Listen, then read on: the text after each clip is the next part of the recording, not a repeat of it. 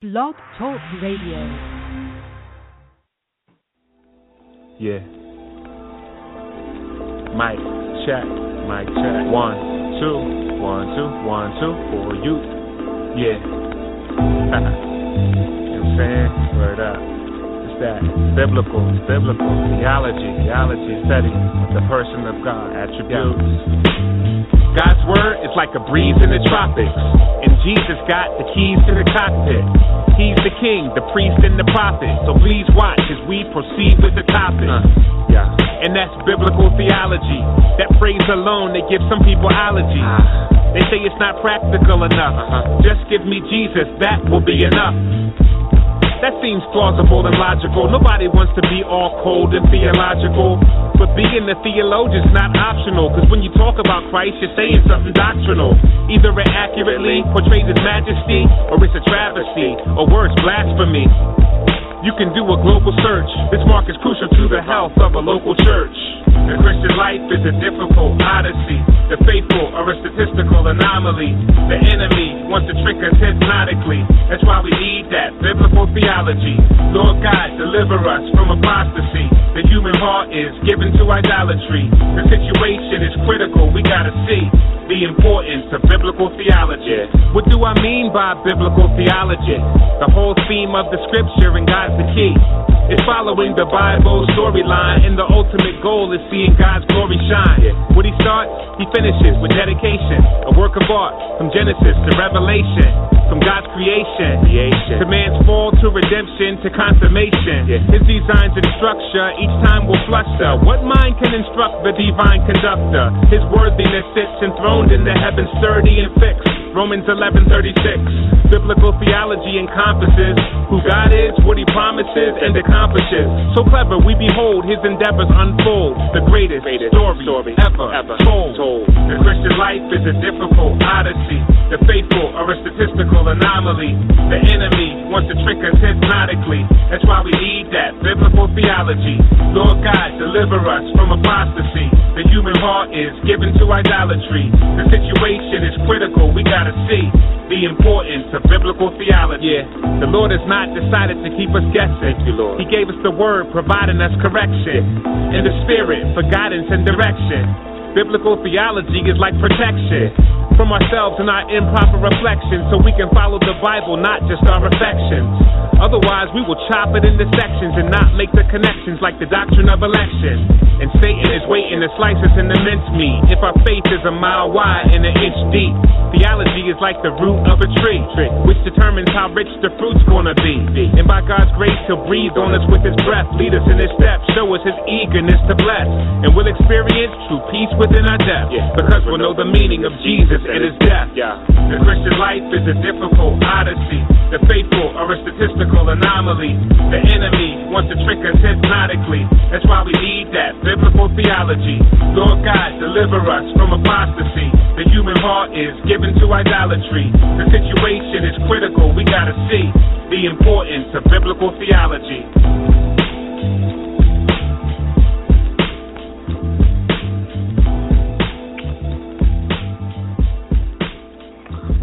Biblical theology, folks.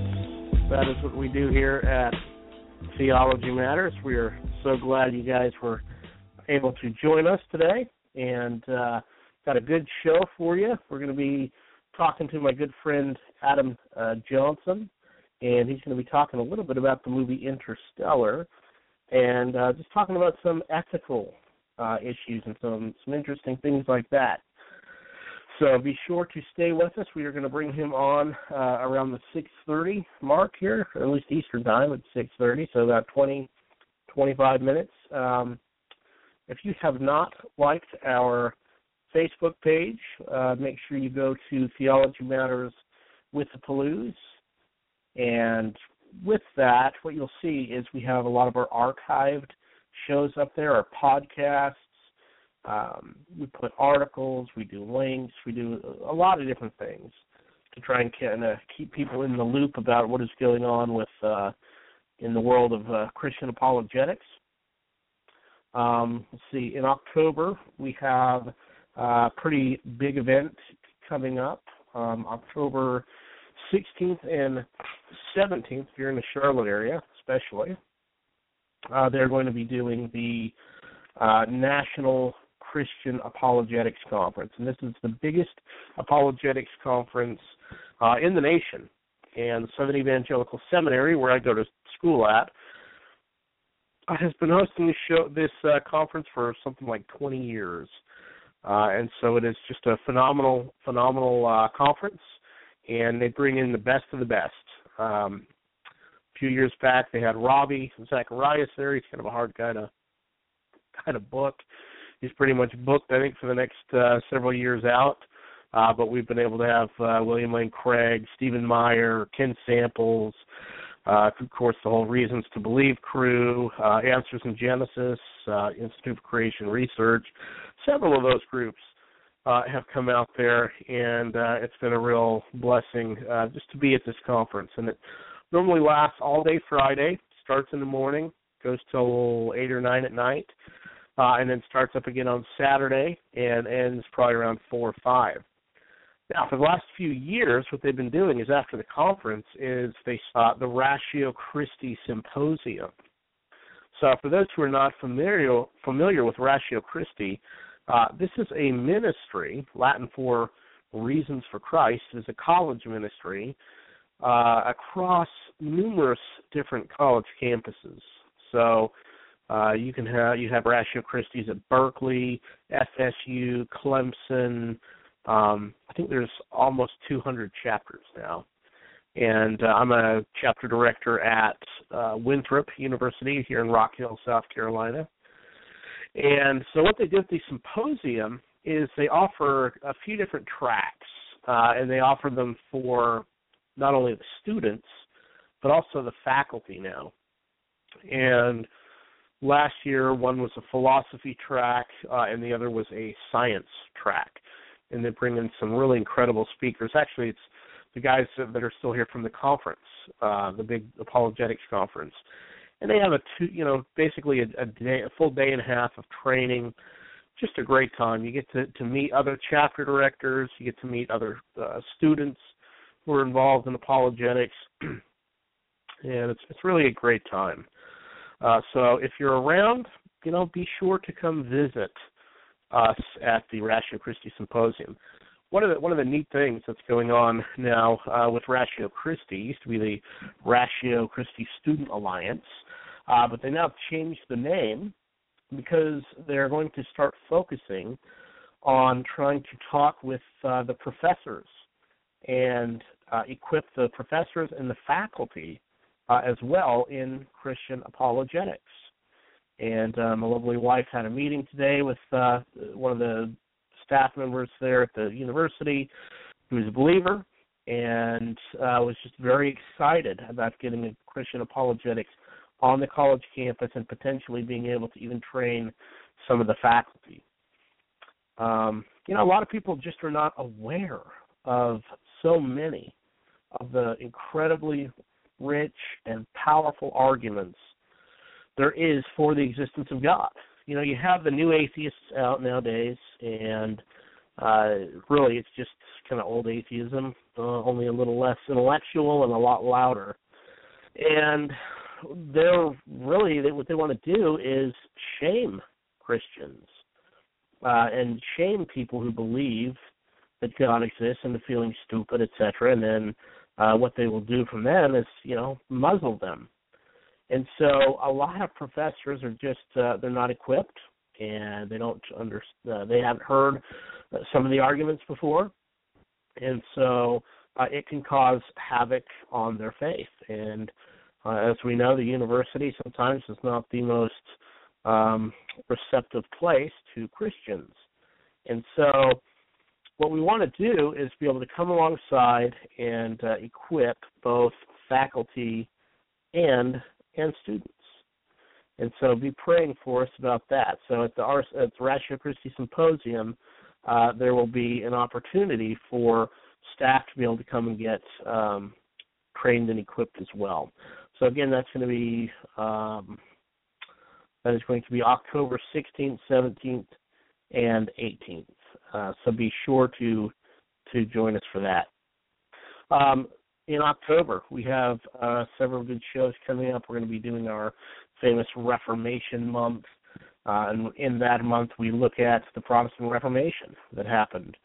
And what are some of the issues that still divide us? What are some of the issues that Roman Catholics and Protestants can agree on? And I do actually have one debate already set up. And for those who listened last year, and if you haven't heard it, you can go in our archives and find it. The discussion between Doug Beaumont and Tony Arsenal. And that was a discussion that was had on the issue of justification, how one is justified. So got a hold of them again, both of them again, and they were wanting to do a kind of a round two, but do a different topic on the issue of purgatory, whether or not whether or not purgatory is a kind of a Christian idea or not, or if the Roman Catholic Church is an error. So follows also in October, as we will be doing several shows on the Reformation. Probably plan on looking at developing a whole show on how we got the canon. That's a question that always comes up, as well as hit on the issues of sola scriptura as well, because those are just some of the big issues that always come up in this debate. Who's the authority? Who's got the authority? Who decides? Who interprets? Etc. So be sure to join us for that. Let's see. This Saturday, if you're in the area, we're going to be doing a discipleship conference at Park Baptist Church, where, in fact, my pastor was on last week. We did the whole interview on the 9 marks of a healthy church, and he helped walk us through a lot of those issues.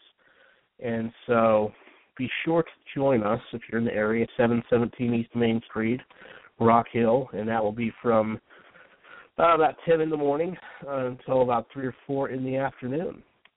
And we do these discipleship seminars because it's a good way to get to know people in the community, but also a good way to be able to interact on some issues. One of the topics I'm going to be teaching is Jesus of Christianity versus Jesus of the cults. Why only the biblical Jesus can save. We're doing this topic because especially in America, it is certainly not unusual on a Saturday morning, if you're trying to sleep in, to have a knock at the door and either find a couple of Mormon missionaries or a couple of Jehovah's Witnesses standing at the door. And what we want to do is be able to equip Christians to be able to answer some of the objections that are often put up. And this happens because a lot of times Christians, though well-meaning, are just not equipped to be able to deal with a lot of the objections and answers and questions that can come up from the other side. What I have seen myself, and I grew up in Utah, and which is, of course, kind of Mormon country out there. And what you see is a real push to use a lot of the similar language that Orthodox Christianity has always used. But what happens is a lot of times the meaning of those terms, a completely different meaning used and poured into those terms. And so what we want to do is train people how to look for equivocations, etc. So we're going to talk a little bit more about that. We're going to go ahead and take a short break and come back. We're going to talk a little more about how to share the faith and how to share the gospel with our Mormon and Jehovah's Witnesses friends, some of the objections that are commonly brought up, as well as just kind of going over what are some of the views that they hold to. So stick with us, and then again at 6:30 we'll have Adam Johnson on, and we will move into that section. So we'll go ahead and take a quick break, come back and look at Mormonism and Jehovah's Witnesses.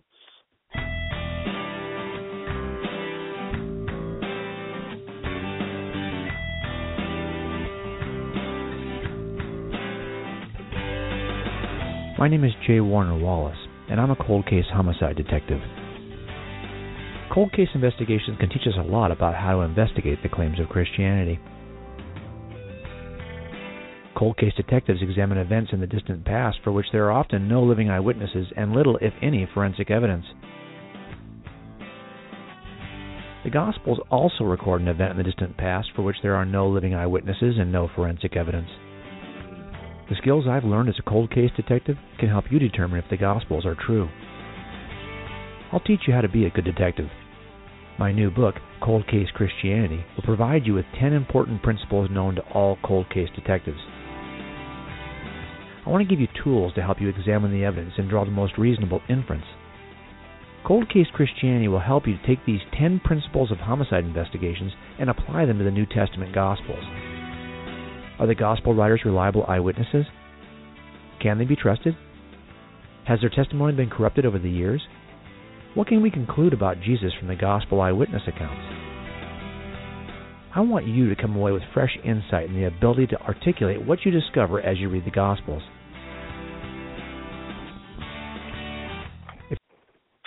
All right, folks, and we are back. And Casey, are you on the line? Yes, I am. Hey, I didn't know you were on the line. I would have brought you on 10 minutes ago, and I would have quit my rambling. I enjoyed your rambling. Yes, I didn't hear back from you, so I wasn't sure if you were coming on or not. But I thought I did write back to you this morning, and I even sent you an email at the beginning of the show saying I was on the line. But no problem.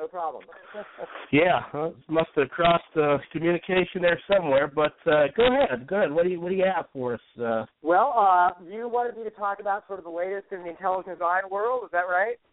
Yes, sir. Okay.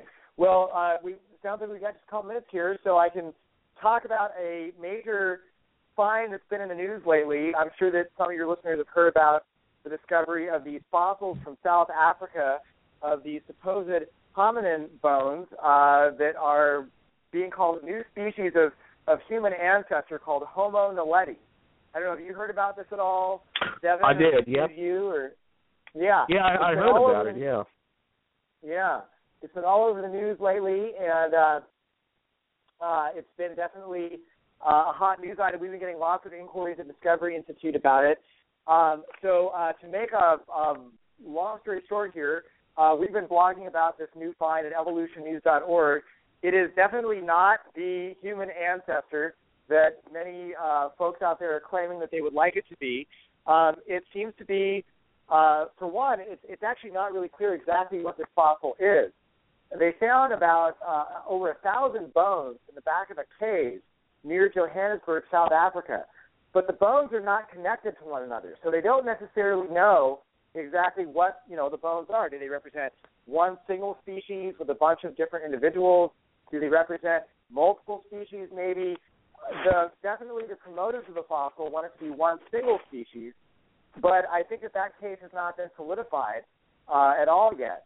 The other claim that's being made is that this sort of ape-like species bury its dead, that they would actually bury their dead at the back of this cave. And this is evidence of sort of, maybe human-like behavior in this ape-like species. Sort of it was starting to evolve human-like behavior and higher intelligence, and they sort of want you to think that. Well, that's been a very controversial claim, actually, when you read some of the criticisms, actually, from other evolutionary scientists that have been talking about this new find. The reality is we don't know how those bones ended up in the back of the cave. Maybe they were, burying their dead, throwing these dead members of their tribe or whatever, their family into the back of the cave. Or maybe they were there for very different reasons. Maybe they would run into the cave to escape predators. I mean, we're talking about Africa. There are many animals that will go after you and try to kill you in Africa. Lion, cheetah, elephants, all buffalo, all kinds of things that will run you down. It's possible that this is a hiding place that these ape-like creatures would run into to get away from predators. There was no special human-like, ritualistic burial of the dead going on whatsoever. They were just trying to run away from something that was trying to eat them, like any good ape would do. So, it's hard to tell exactly what the fact that these bones are all found at the back of the cave, what that means. And I think that a lot of the claims that have been made by the team that discovered the fossils are pretty speculative. The last sort of major point I would make about these fossils is that they have not determined the age of the fossils. They found them in the back of this cave, but they have no idea how old they are. You can only carbon date back to about 50,000 years, and these fossils could be anywhere from that back to 2, 3, 4, who knows how many million years old they might be. It's an open question. They have not been able to get any firm dates on these fossils yet. Without a firm date, it's impossible to say what the evolutionary significance is. I can tell you what they want these fossils to be. They want the fossils to be right around 2.5 to 3 million years old, because that is a period of time where we have virtually no fossils in the fossil record. It's also the period of time right before our own genus Homo appears in the fossil record. So what they would love to find is, some species that they can say, oh, here's the transitional species that was evolving into our genus Homo. Of course, they've already called it Homo naledi. That's another controversial claim. I mean, this thing had a brain the size of a chimp, basically. I'm not so sure that it belongs in the genus Homo, but taxonomic classification is a very subjective kind of exercise. So you can pretty much shoehorn whatever you want into whatever genus or species that you like, if that's what you want to do. But I think this thing was pretty different from us and does not necessarily belong in our genus Homo. Anyway, the bottom line is, because there's no age on the fossils, it's impossible to say what its evolutionary significance is. So these news stories out there that are saying, oh, we've discovered a new human ancestor, well, this fossil may turn out to have lived after humans appeared. So clearly it could not be our ancestor in that case. Yeah. So we don't know. Can I ask you a question on that, Casey? How do they date those bones? Because I know that, like I said, with the carbon dating, it only goes back 50,000 years. So how do they date? How do they determine whether the bones are 2.5 million years old? It's challenging to date hominid bones because they often are found in these sorts of circumstances in the back of a cave or something like that. The ideal way to find a hominid bone you could date would be that you find the bone locked into some kind of strata, right? And maybe right below the strata would be, say, some volcanic ash. And so you can take that volcanic ash and you can radiometrically date the ash, okay? And maybe then you get a date of, say, 4 million years. So you know that if that ash is right below where you found the fossil, then the fossil is younger than 4 million years, okay? Because the fossil was found above this ash layer that's 4 million years. So that gives you sort of a maximum age of the fossil. Then you go and you search for more, and you're looking at the strata, and you find that in the rock layers right above the fossil, maybe you have a lava flow. And you date that lava flow, and that lava flow dates through radiometric dating, let's say, to 3 million years, okay? Well, now you know that the fossil is older than 3 million years because you found something above it that dates to 3 million years. Well, now you may not be able to directly date those bones, but you've been able to date something that was above and below it and give you sort of a constraint, an upper bound and a lower bound on what the age could be. So that is sort of the typical way that bones like this are dated. It requires a lot of stratigraphy, figuring out exactly where the bones fit into the geological layers, and then hoping you can find a layer both above and below the bones that can be dated to try to narrow the date of those bones. In this case, though, as we said, these bones were not found locked in the strata. They were just found sitting at the back of a cave, okay? So really about the only thing you could do is if you could date sort of the minimum age of the cave somehow, you might be able to say, okay, well, these bones are, they're younger than that, right? And so, because the cave formed before the bones got there. So that would be one way to do it. But, I mean, caves are not easy to date. They're the absence of something rather than the appearance of something. My guess is right now what they're looking at are other fossils that are associated with these bones. They found some rodent fossils and some bird fossils with these hominid fossils in the cave, and they're probably hoping to say, okay, well, we know that this rodent species lived, X number of years ago, so maybe these hominid bones were from about the same time. But even then, it's hard to make a definitive claim because you don't know if all those bones arrived in that cave at the same time. Maybe those bones are way older than this fossil. So that's some of the challenges that they're faced here. Yeah, and this may sound like a stupid question, but if the carbon dating goes up to 50,000 years old, is there any possible way that what they have found just could be an extinct type of monkey or whatever it is? I mean, would they even bother carbon dating it? I mean, what if they carbon dated it and they still found that there was some carbon? That would at least show that it's not, whatever in the ancestor. I mean, do you think it's possible that they could get carbon if they did a carbon date on those bones, or no? I suppose it's possible. It is possible that they could do that. And if they found it, if they found some level of carbon-14 still in the bones that had not decayed into carbon-12, then that would show you that the fossils are less than 50,000 years old. Yeah, so they're just pretty a young. Different kind of could just be like an extinct species of whatever within the last 50,000 years. Yeah, you're absolutely right, Devin. That's a great point. My guess is they don't want that result. They don't want the fossil to be that young. Like I said, what they really hope is it's 2.5 to 3 million years old. They're not trying to hide their biases of what they want the data to tell them. But the truth is, right now, nobody knows. We can speculate all day. I don't think anybody knows. I'm sure that there are people working on it, and maybe if they can get an answer, we'll see a paper published in the coming months or years on it. But at this point, all they've got are these interesting bones, and a lot of them, and nobody knows when they lived. Where should we be looking? Are you guys going to be doing updates as kind of more information comes in so we know kind of what to think of this? Or? Yeah, absolutely. Check out evolutionnews.org. We've already got a couple of articles there.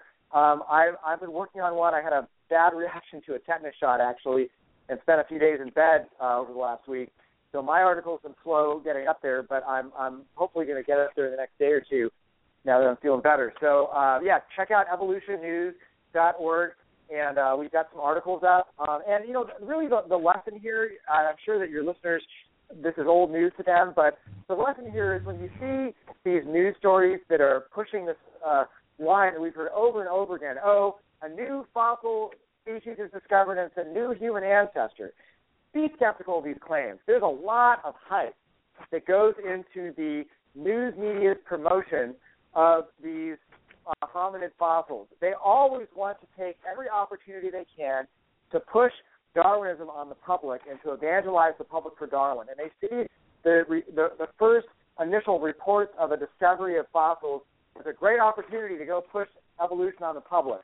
But what invariably happens is the initial news stories, they really hype these fossils, make them sound like some great new human ancestor has been found, and then what happens is in the next month or even years, cooler heads tend to prevail, and you will see papers published in the technical literature that says, well, you know what, these fossils were not really exactly what they were originally chalked up to be.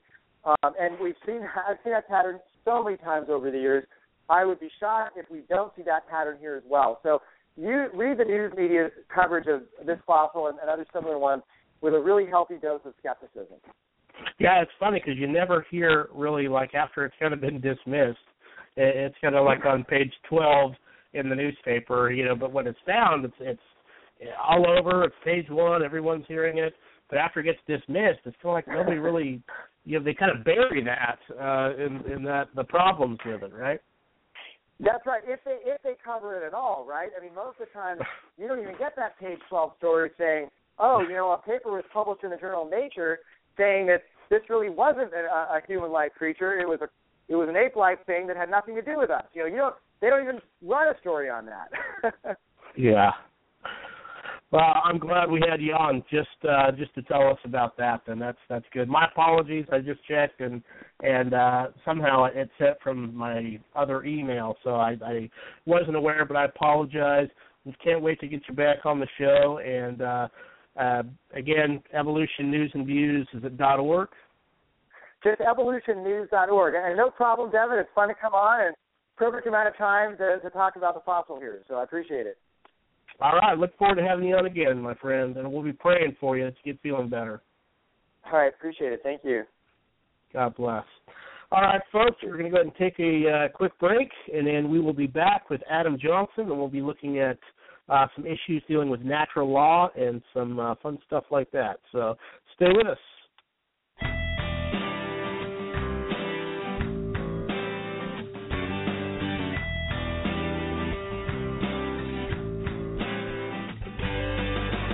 My name is Jay Warner Wallace, and I'm a cold case homicide detective. Cold case investigations can teach us a lot about how to investigate the claims of Christianity.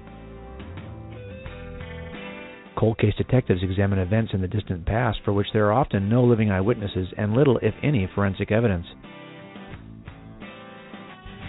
The Gospels also record an event in the distant past for which there are no living eyewitnesses and no forensic evidence. The skills I've learned as a cold case detective can help you determine if the Gospels are true. I'll teach you how to be a good detective. My new book, Cold Case Christianity, will provide you with 10 important principles known to all cold case detectives. I want to give you tools to help you examine the evidence and draw the most reasonable inference. Cold Case Christianity will help you to take these 10 principles of homicide investigations and apply them to the New Testament Gospels.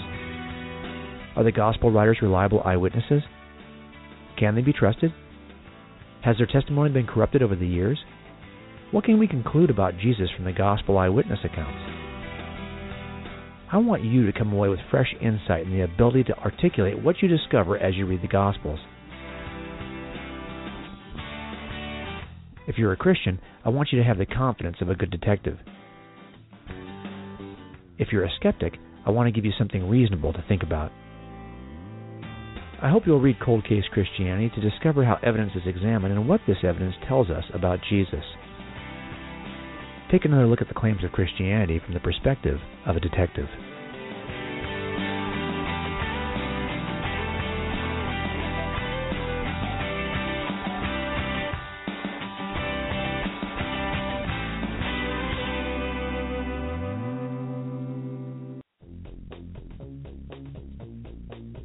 What runs the show in biology is information.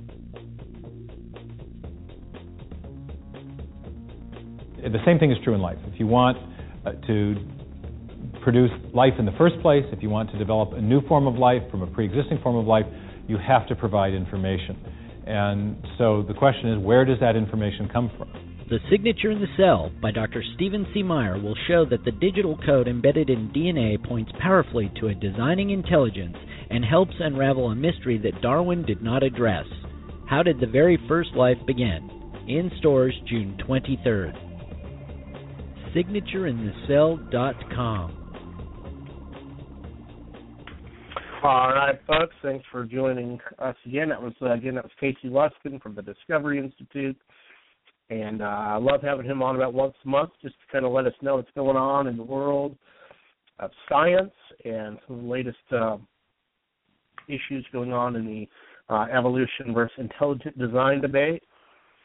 For those who want more, last month we spent the whole month looking at intelligent design, science in the Bible, philosophy of science. We interviewed 10 samples for an hour. It's talking about some of the limits of science, how science and philosophy go together. We're also able to interview J. Warner Wallace, who you heard a few minutes ago there, talking about Cold Case Christianity, where we talked about his book, God's Crime Scene. Good hour-long interview with that, so be sure to check that out. Great book, by the way. And then we were also able to spend some time with Casey Luskin and Stephen Meyer on the new book, Debating Darwin's Doubt. And when Darwin's Doubt came out, both of Dr. Meyer's books have just been bombshells kind of on the book scene. But when Darwin's Doubt came out, I mean, it was greeted with a lot of hostility from a lot of evolutionists, and the book is really kind of dealing with the Precambrian era, how you have such complex organisms right at the get-go, seemingly missing a lot of the transitions and which is not what is expected to find kind of in the gradualistic neo-Darwinian view. So that book came out. Immediately it was hit with a bunch of criticism. And so what they did was they produced a sequel, kind of a sequel, called Debating Darwin's Doubt, where they go through and they take on the best criticisms of the book, and they just knock it down one by one. Stephen Meyer, Casey Luskin, and several other contributors. So be sure to catch that show and be sure to get those books. So thanks again to Casey for coming on. So now we're going to transition, and we're going to move into our second guest, Adam Johnson. He has been on our show before. He's a good friend of mine. He graduated with a master's in divinity from Southeastern Baptist Theological Seminary. He is currently associate pastor at Tega Cay Baptist Church, which is right up the road from me here in South Carolina, and is working on a PhD in Theological Studies at Southeastern Baptist Theological Seminary. So, Adam, are you there? I am. Hi, Devin. How are you? I'm doing well, man. Good to have you back on. Well, I'm pleased to be here. I really enjoy your show, and I'm thankful for the opportunity to talk with you about these things. Yeah, I think last time you were on, we did a show on Francis Schaeffer, right? Yeah, he's one of my heroes, one of my favorite guys to talk about and write about. I look up to him in so many ways. Yeah, for those who maybe missed the show, you guys can go back and catch it on the podcast. But for those who are not familiar with us, with you, Adam, just give us a little background about yourself. How did you become a Christian, and how did you get involved in the area of apologetics and philosophy? Yeah, well, I appreciate that. No, I became a Christian when I was almost 17 years old. It's hard to believe that was that long ago now, but over 20 years. I was in high school and grew up in kind of a Christian environment, kind of a Christian culture, if you will, but didn't really understand the whole trusting in Christ, a personal decision. I had thought that I was going to heaven because I was a relatively good person, so I thought. And when somebody explained, the whole gospel, the plan of salvation to me, it was kind of one of those light bulb over the head moments that, I was trusting in the wrong thing. I had believed that God existed. I believed the Bible was true. I was trusting in myself to get to heaven and not what God had done for me through Christ. So that's when I became a Christian, when I was about 17 years old. But something interesting happened when I was in my 20s, and I find this to be, a relatively common thing the more I've talked with folks and heard other people's stories. But I went through kind of I guess you could call it a crisis of faith. Even though I grew up believing in God and the Bible, there was a period of my life in my 20s after I had became a Christian where I went through a big struggle with those areas and had a lot of doubts and just questions about Christianity and flirted with atheism, I guess you could put it that way. And what it did is really, it was kind of a trying time in my life, but I'm very thankful for it now because what it did is it drove me into really trying to understand why I believe these things. Was there good evidence and reason, or was this just happened to be part of the culture that I grew up in? Or was there good reason and evidence for believing these things? And so it really drove me, Devin, into what you said, apologetics and philosophy. That's how I fell in love with Schaeffer. That's how I fell in love with, scientific apologetics, historical apologetics, and then quickly realized that the real, as I see it, the real heart of the matter is in philosophy. And so that led me I'm originally from Nebraska, but that whole process led me down here to South Carolina, North Carolina, to study first at Southern Evangelical Seminary and then at Southeastern Baptist Theological Seminary, where I'm working on my PhD, as you said, in it's Theological Studies, but with an emphasis in philosophy. Wow. How has philosophy kind of helped? Because you touch on that a little bit. You say kind of the heart of the matter. What do you mean by that? for people who are interested? Because I think a lot of people think philosophy and Christianity are completely incompatible, and philosophy means atheism. Yeah, no doubt, and I still get that a lot from Christians. And what's that verse in Colossians about stay away from philosophy, stay away from bad philosophy? It seems as though Paul's warning us. So what is this? Why do I say philosophy is the heart of the matter? Well, I don't say that to belittle scientific apologetics. I say that to belittle historical apologetics. I think those things are very important and valuable and great fields. And those are the fields that I jumped into right away, talking about evolution, studying scientific evidence, and then historical evidence. How do we know the Bible is historically accurate? All those type of things. Great fields, no doubt, very important. But as I got deeper into those two respective areas, it quickly became obvious that folks were bringing their philosophy to the table. They were bringing their, you could call them presuppositions, their philosophical biases, if you will, and it quickly delved, as I saw it, whether you were watching a debate or reading a book between two authors who are debating something, it quickly would delve into philosophical issues. What qualifies as good evidence? And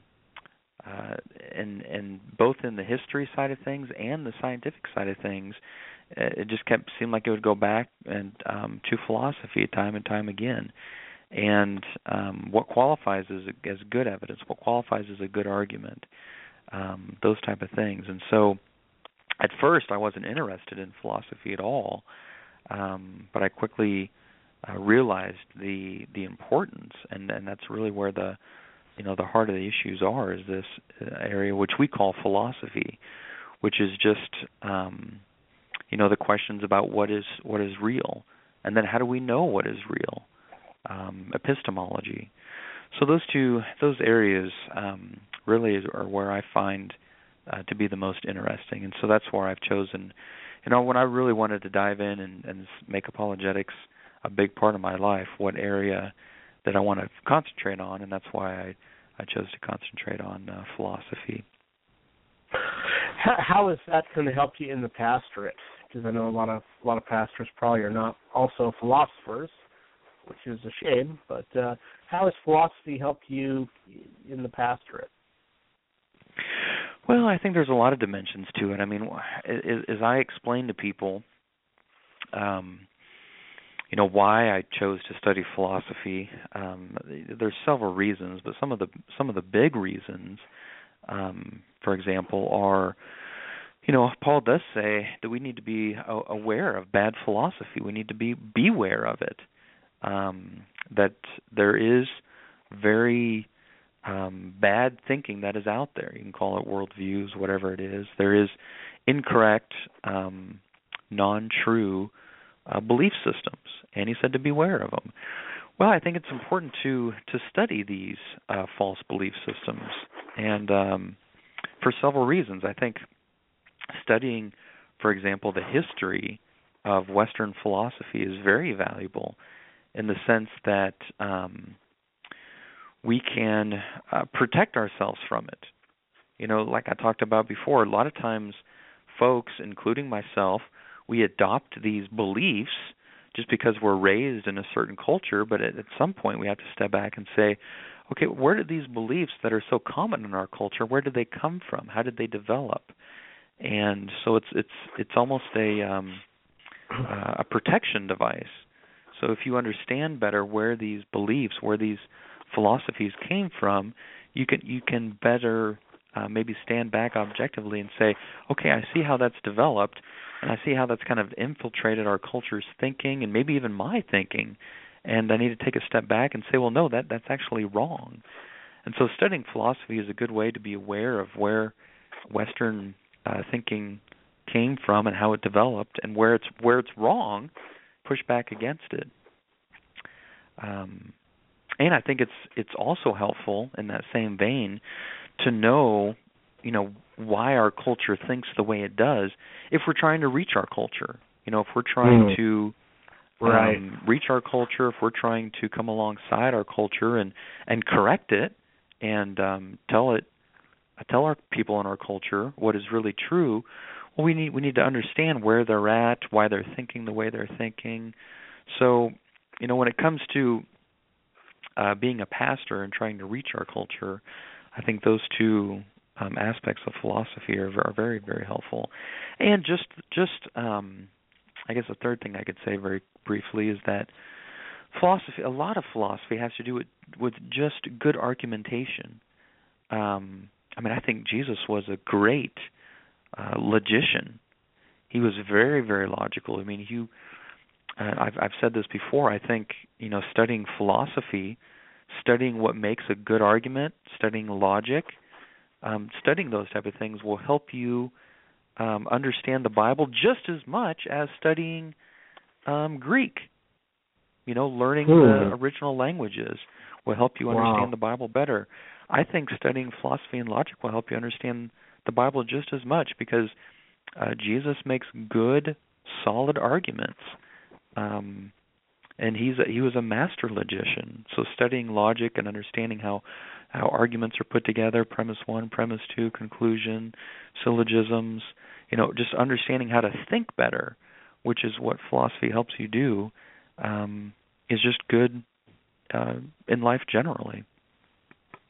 Yeah, the Dr. Geisler wrote a wonderful book called The Apologetics of Jesus, and he goes through and shows how Jesus really was very good at arguments and logic and spotting fallacies and all of that. So it's refreshing to see Jesus in that light, because it's something that's, I think in a lot of ways, I know for me growing up in the church, it was looked at as, doing that, even science. It was looked at as just very suspicious. Satan put the dinosaurs in the bones to, in the ground to trick us, type of thing. And so to be able to see, Jesus in that light, using apologetics, using logic, and that is just really gives you a whole new, deeper appreciation, I think, for the things of God. Most definitely. And, a lot of times folks think of Jesus more about maybe his emotions or his way with people, and I don't want to belittle that either. That was, he was incredibly great with people and loving, and sometimes we have this misconception of being logical or making good arguments as kind of being cold and harsh and non-personal, but it can be that way, but it doesn't have to be. That's one of the reasons I love Schaeffer, because I see in Schaeffer somebody who is very logical, but at the same time very loving. And of course, the ultimate example is Jesus. You see him arguing with the Pharisees, let's say, and he argues with them. He loves them. He's trying to reach them. He's trying to protect his own flock from their false teaching. So he gets kind of feisty sometimes. He gets worked up, rightfully so righteous anger towards the Pharisees who are misguiding people. But in that process of protecting his sheep, he makes good arguments against the Pharisees and corrects them with good logic. That's right. Very good. Well, let's kind of, get into a little bit of our of the topic. I know you'd wanted to talk a little bit about the movie Interstellar. I've heard a lot about it, but I've not seen the movie yet. So I know you. Oh, you haven't? Were able to. No, I've not seen that. I've heard about it. Everyone tells me to go see it. So I need to. But you were able to, I guess, come up with some pretty amazing observations, it sounds like. Well, I think so, but I guess I'll let you and your listeners be the judge of that. But I'm a huge movie buff. I love movies. It's just one thing that I really enjoy. It's my entertainment. I'm not big into sports. I'm not big in some other things, but I really enjoy watching movies. I think they're just great stories. Movies are just our modern way of telling stories. We all love a good story. So I just really enjoy watching. I don't watch much TV, but really enjoy watching movies. But yeah, Interstellar, I was so excited to see it, and I did enjoy it. I thought it was a very entertaining movie, and it was billed, if you might remember. I guess it's been out for a year or so now, but it was billed when it first came out as being like the new 2001 Space Odyssey. It was being compared with Stanley Kubrick's classic from the 60s, 2001 Space Odyssey. And so that really, that being one of my favorite movies of all time, that really, sparked my interest to go and see Interstellar. Now, I don't... Go ahead. Is it sci-fi? Is that kind of the genre? Yeah, you would call it that. Yeah, probably. Okay. Yeah. Okay. It's very drama, but yeah, sci-fi plays a part in it. I don't want to give too much away, but yeah, you're on the right track. So I was very keen to go see it, and I enjoyed it. I don't think it deserves to be put in the same category as 2001 Space Odyssey, but it was a good movie. But what caught my interest in the movie was the dichotomy that they presented in the movie. This dichotomy was between science and love. It was between science and love, and I found that very, very fascinating because it has to do with a lot of the things that are on my mind in terms of research and the things that I write about. I tell people a lot of times that my research interests are kind of a blend of theology, philosophy, and ethics. Those three things kind of wrapped up in one. And so to see Interstellar portray in the voice of the characters in the movie this dichotomy between science and love was just fascinating to me. Yeah, I like to say I've had a lot of friends tell me, man, you gotta go see this movie. So what were some of the things I guess that stuck out to you? I know you bring up the issue of love.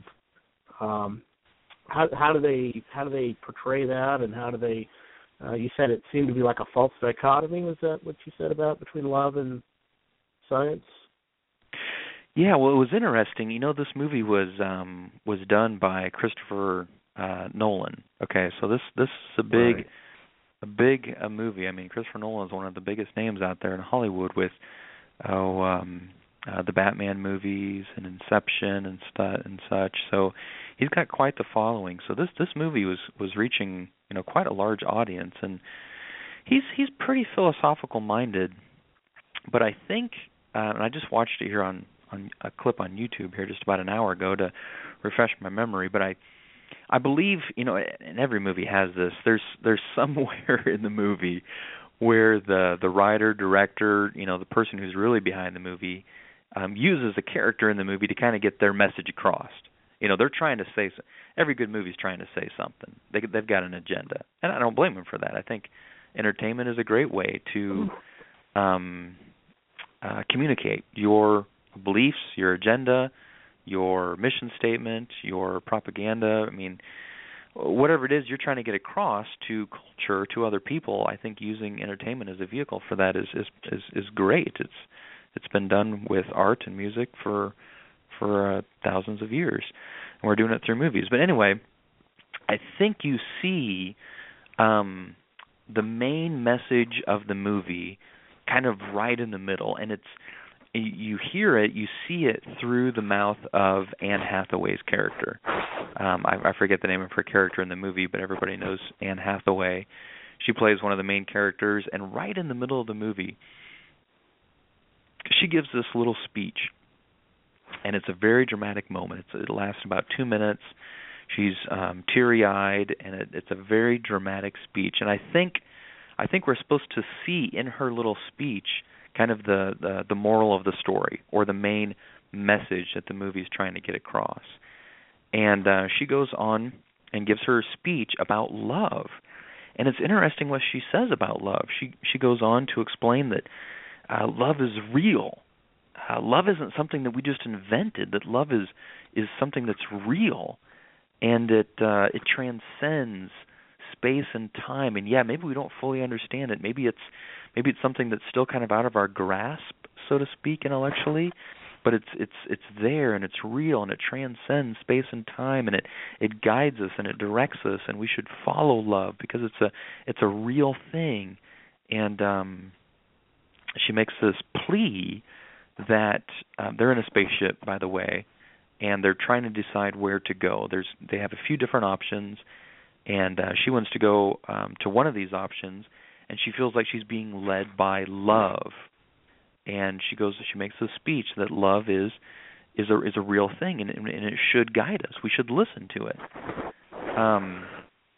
Now, the pushback comes right away, and the pushback comes from another main character in the movie, and that's Matthew McConaughey, which probably arguably is the main character of the movie. And Matthew McConaughey, he pushes back against that. Matthew McConaughey, he plays the voice of science, so to speak, and he says, "Well, that's not very scientific. That's not. We've got to follow the cold hard facts here. We've got to follow the evidence. So we've got to choose the location where we're going to go to next in our spaceship based off of the facts." And so he dismisses her speech and her desire to be led by love. Well, as you can imagine, the story progresses, and I don't want to give it away for anybody, especially you since you haven't seen it yet, but the movie progresses. Sure.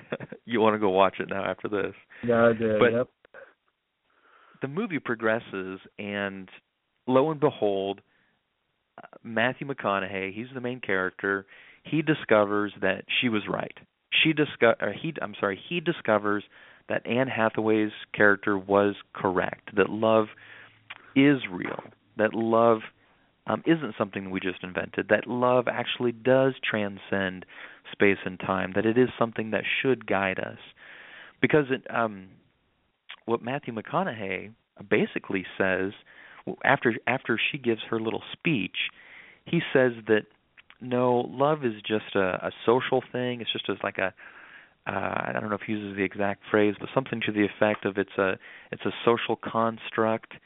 It's only valuable for social or society, the benefit of society. In other words, he doesn't say this explicitly, but he gives the normal scientific understanding of love, and that, hey, the only reason the parents love their children is because that's what evolution, nature selected. I mean, the nature wouldn't select people that didn't love their children because their genes wouldn't get passed on. Wow. So love is just a chemical reaction. We love our children because that's what nature selected. That's what led to greater chances for reproduction, greater chances for passing on our genes. So love is just a chemical reaction, an accidental chemical reaction that nature selected for.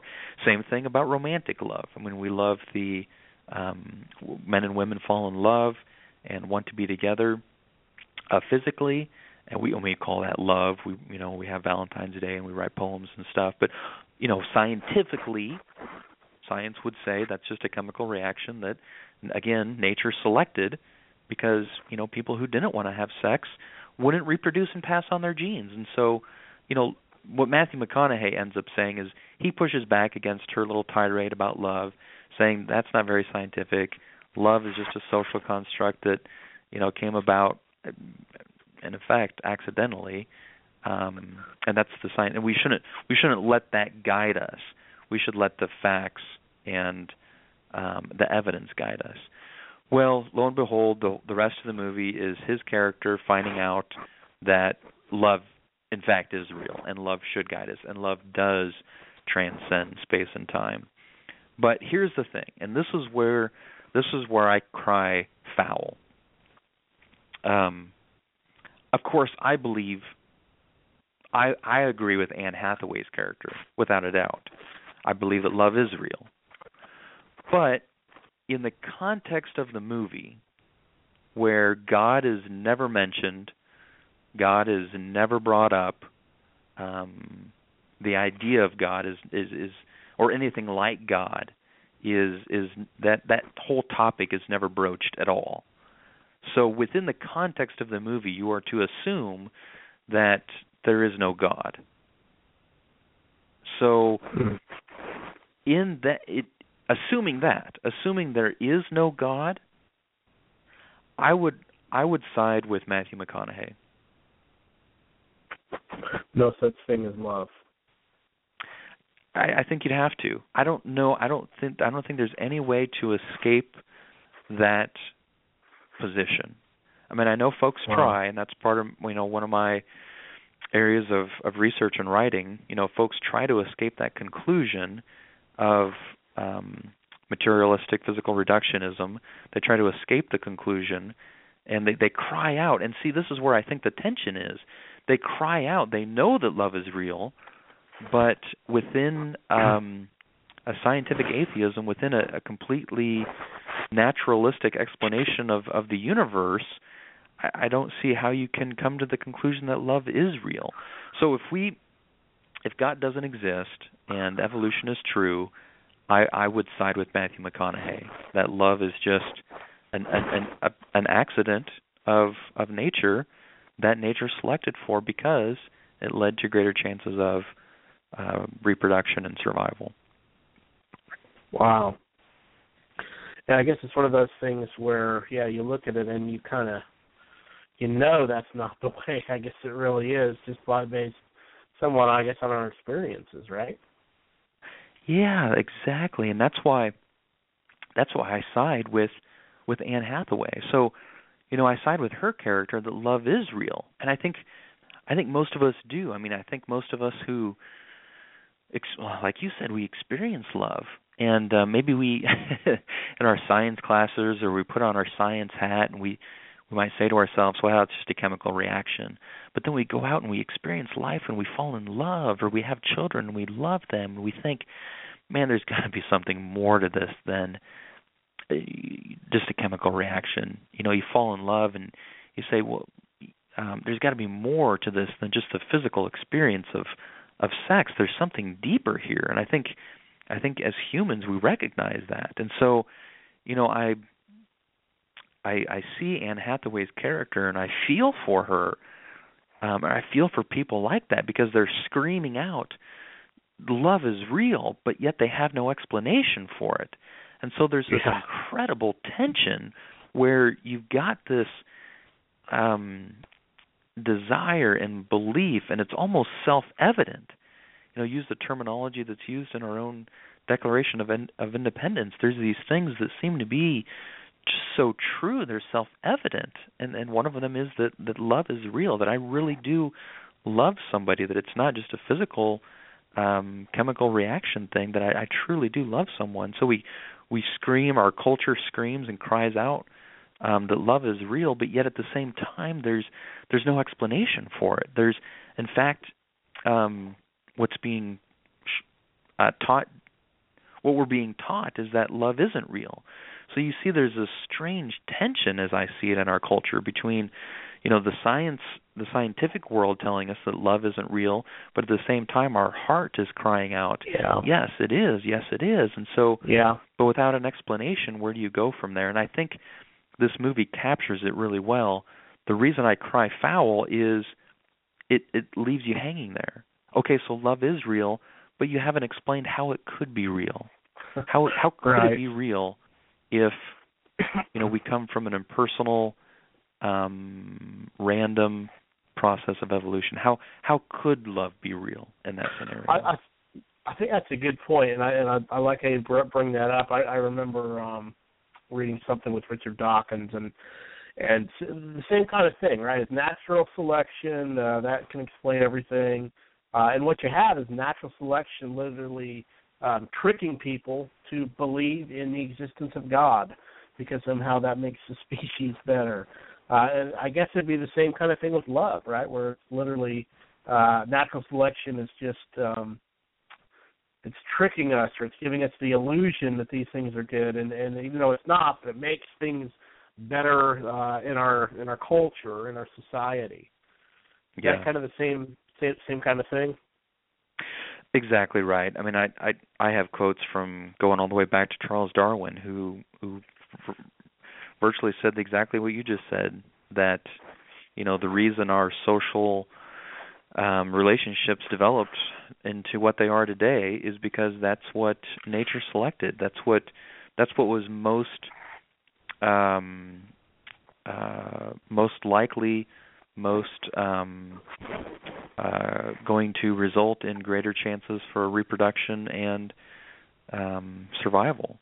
Are these social relationships and these feelings that we have of love? It just seems like a hard view to falsify, you know. I mean, if the thing that would disprove it is that it's actually tricking us to believe theism, it seems kind of like a hard view to falsify. Yeah, no doubt. Well, and you can, I mean, I'm sure you can see where this is going with all of this. I mean, where I would take this conversation next is to say, you know, to a character or even our culture, a character like Anne Hathaway's or our culture at large, which is crying out for love to be real, but without an explanation for it. And I think that's where, as Christians, we can say, look, if God is really there, and if God is the one who created us, then that provides the best explanation for love to exist. I mean, if God is there and He's a personal God and He created us to be personal beings, to have personalities, to have relationships. I mean, that's what personality is all about. Personhood is all about. Having different personalities, falling in love, having relationships with each other and with God, then love isn't an accident. Love is, in fact, part of the foundation of the universe. And I think what Anne Hathaway's character is getting to is absolutely correct, that love does transcend space and time. And the reason it can transcend space and time is because love ultimately comes from God, who does transcend space and time. You think of love being part of the foundation of reality because reality flows from the Trinity. And for all eternity past, there have been three persons who have had loving relationships. I mean, they've loved one another within the Trinity for all eternity past. And so, you know, Christian theism, and particularly Trinitarian theism, provides a great explanation for why love does exist, why love is real, why love does transcend space and time.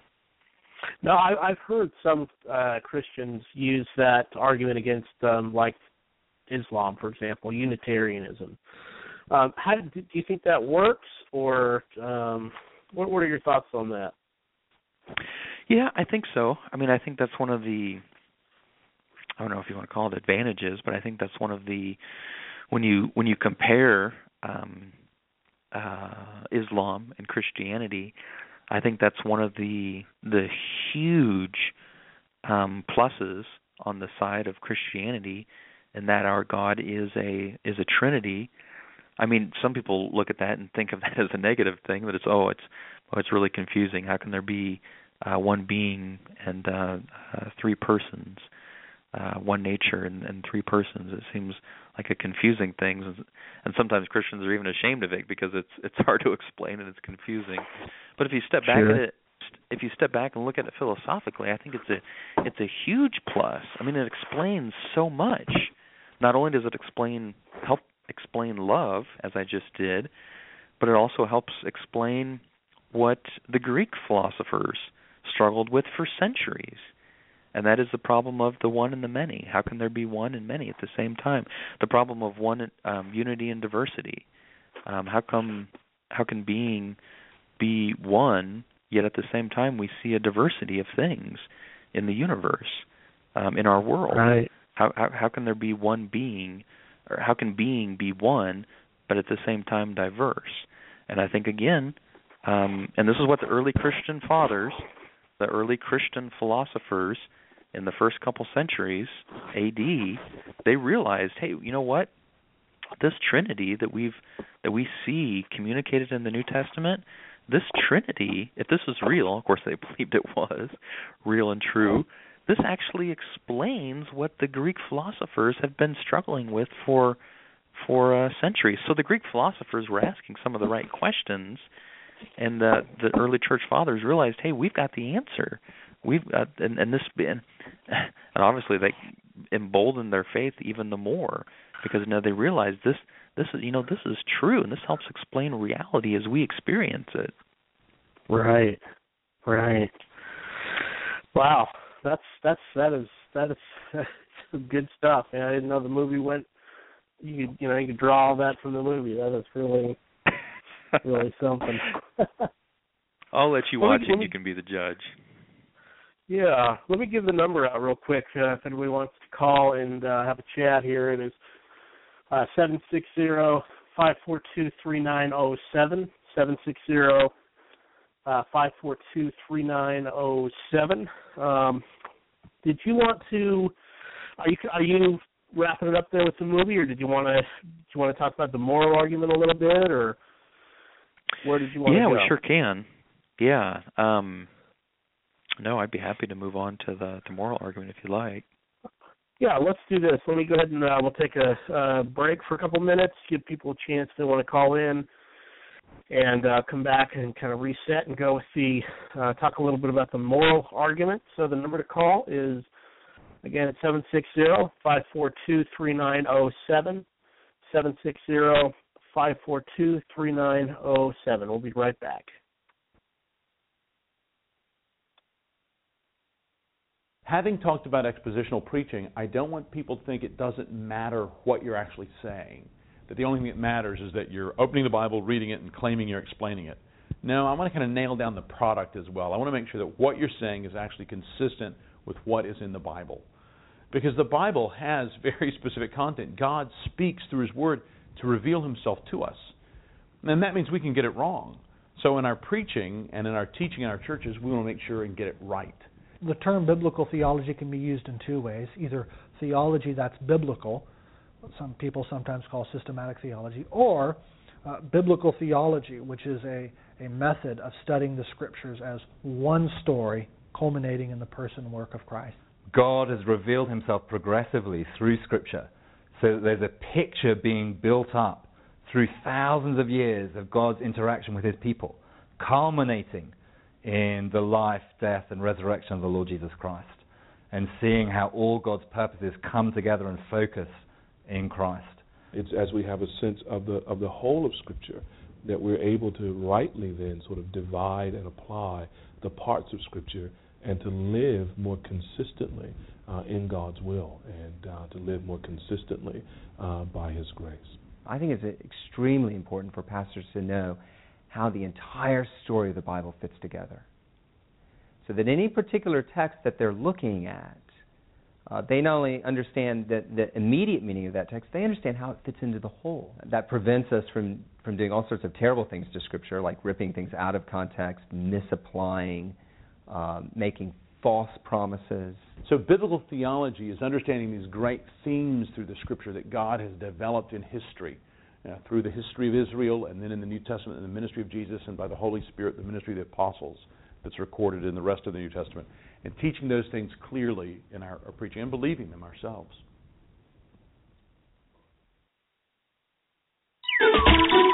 What is something that computers and humans have in common, which constantly needs upgrading in computers, but not in humans? The answer is software. You may not have realized you have software, but inside the nucleus of each of your cells, a program is written in the form of 3 billion DNA letters.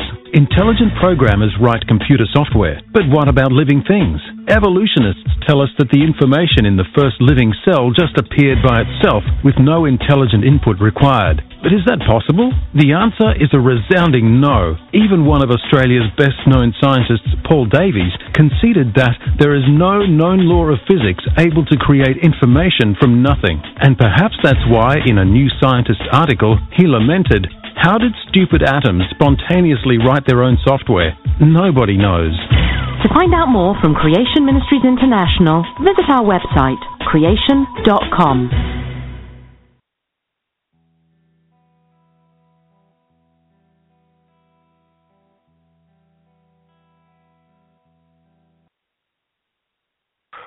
All right, folks, and we are back, and our guest is Adam Johnson, and we're talking about all kinds of different things today, talking about movies and the moral argument for God's existence, all kind of good stuff.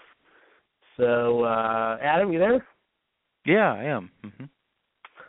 So what is the moral argument for God's existence? I know the problem of evil seems to be the biggest reason a lot of people give for rejecting Christianity.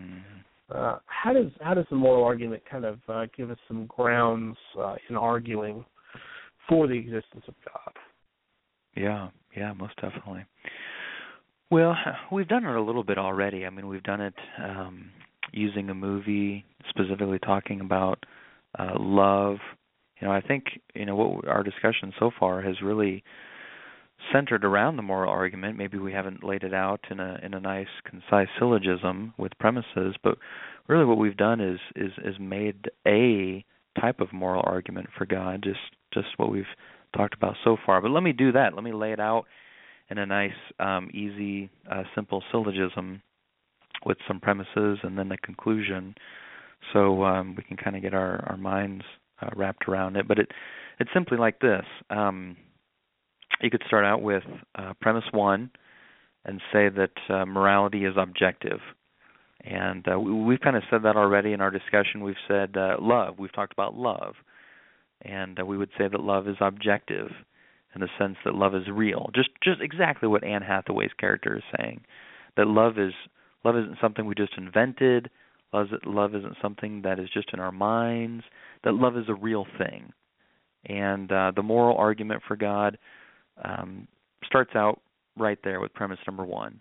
Morality, whether you want to call it love or morality, morals are real. They're not just our subjective preferences. They're not just our opinions. They're not just what we feel brings us pleasure or prevents pain.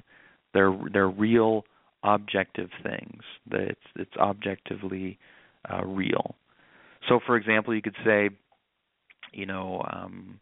somebody puts something in the water tomorrow, and we all wake up thinking that, rape is okay tomorrow. We wake up and all of us think that. Well, does that make, since we all think that tomorrow, does that mean that rape becomes okay? Well, of course not. I think, we can easily see that even if everybody would believe that, that doesn't make it right. So there's something beyond our subjective opinions, and that's what we would call moral, objective morality. That morality is something real, and it's separate from our own subjective opinions. So that's premise number one. Again, simply morality, love is objectively real. Premise number two would be that this objective morality is best explained by theism. So, you can explain it simply that if there's an objective moral law, there's got to be an objective moral lawgiver. If there's objective moral truths, objective moral laws out there, somebody had to have written those laws. They had to have come from somewhere. And, the argument is made here, this is premise number two, that morality is intrinsically personal. I mean, the reason why we have morality is because we're persons. Rocks don't have morality. They're not persons. We would say that animals don't have morality because they're not persons. But humans, we would say human beings, we have personhood. And therefore, morality is intrinsically personal. It has to do with persons. And so part of premise two here would just be saying that if morality does exist, then its existence is best explained by there being a personal God who where these moral laws came from. And then the third one, think of a syllogism now, premise one, premise two. Our conclusion then is, therefore, there's good reason to think that God exists. There's good reason to think that theism is true. So that's the argument in a nutshell. That's good, and you kind of can see the power and the force of the argument. What are some of the common objections to the argument once it's given? Well, in the most recent past, as you can imagine, the biggest pushback was with premise one. And again, premise one is that morality is objectively real. And you can imagine why this premise was the one that was attacked the most, and that's because of the relativism, postmodernism that is so prevalent in our culture. I mean, many folks just have this mistaken belief that morality is relative. Now, if you push them correctly, if you push them the right way, if you push back against that idea, I think most people will get pressed into a corner, and they'll admit eventually that morality is objectively real, but they don't think that. I mean, there's so much moral relativity in our culture that usually, at least in the most recent past, has been the main premise that has been pushed back against, which is that morality is objectively real. But it's interesting, and maybe this is the winds of change. I'm not sure, but it seems that premise number two is becoming more under attack, and this is a big area of mine that I like to read in, research, and write about, because it's interesting. I'll just put out there what some folks have said, and some folks have said this whole relativism, postmodernism is kind of on the way out. I mean, it's still big in our culture, but in terms of maybe in the academic world, among key intellectuals, that they're starting to move on to the next thing. Whether that's true or not, I mean, you can debate that till the cows come home. I mean, it's hard to know what movement is going to be the next big movement. I mean, it's hard to know which one's really going to take on and go and be able to sway the culture at large. But there does seem to be a movement, especially in the scientific world, the scientific side of things, that is really pushing hard back against postmodernism, that's really pushing hard back against moral relativism. And this is a fascinating thing to look into, a fascinating thing to follow in the academic world, because if you think about it, postmodernism really came from more of the humanities side of things, and it definitely is where it took hold. You think of like literature departments, English departments, history departments. I mean, that's where postmodernism and this whole idea of relativism really took hold.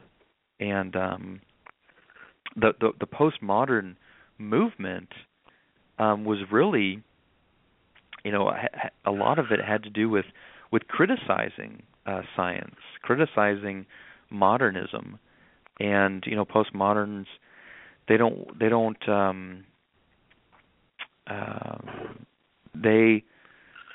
going to be suspicious of anybody who thinks they know the right answer. So postmoderns don't like Christianity because we think we know what's true. We claim to know reality. We claim to know what's really true. So we take a stand for what we think is true, and they read into that a power play. And they would say, "Oh, you're just being authoritative. You're just trying to make a power play on us."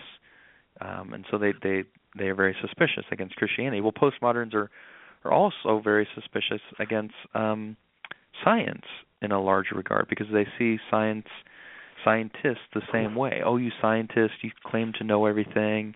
You claim to know what's really true. You claim to be an authority here, and so, postmodernism has a similar skepticism towards science as well.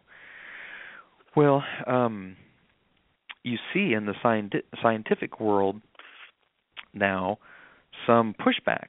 The scientists, especially in the scientific, academic realm, they're pushing back against postmodernism. They're pushing back against moral relativism, and they're just, I think, at an academic and an intellectual level at our universities and such. I think folks are seeing just how really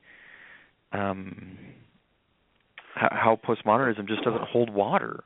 It just doesn't work. It's self-referentially incoherent. It just doesn't make sense. It doesn't make sense intellectually, and it's not livable. You can't live in a society of moral relativism. I mean, laws fall apart. I mean, if everybody can do their own thing, whatever they think is true for them, whatever they think is right, it's just not livable.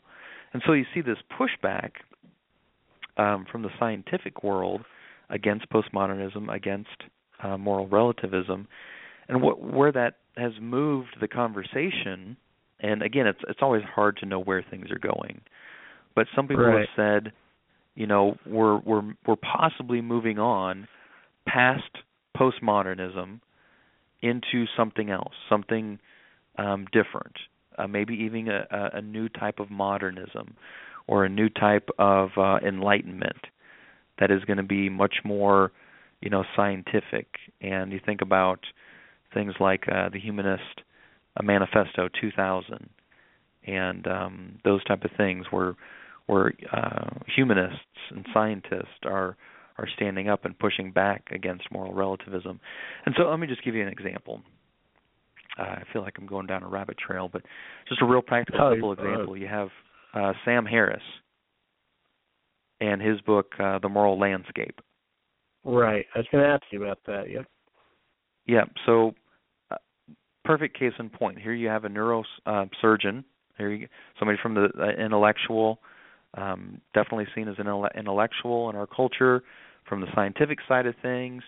He's pushing back against moral relativism, and he's coming out and he's saying, no, morality is objective. He's saying, so he doesn't have a problem with premise one.